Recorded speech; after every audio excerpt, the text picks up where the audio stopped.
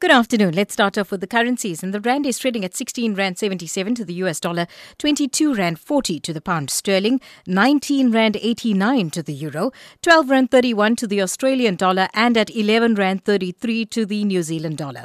In India, 1 rand is trading at 4 rupees 36, in Sri Lanka at 11 rupees 5, in Pakistan at 9 rupees 87, and in Mauritius at 2 rupees 35. The Saudi Arabian rial is changing hands at 4 rand 46. The cryptocurrency Bitcoin is trading at $11,680 or 195,525 rand.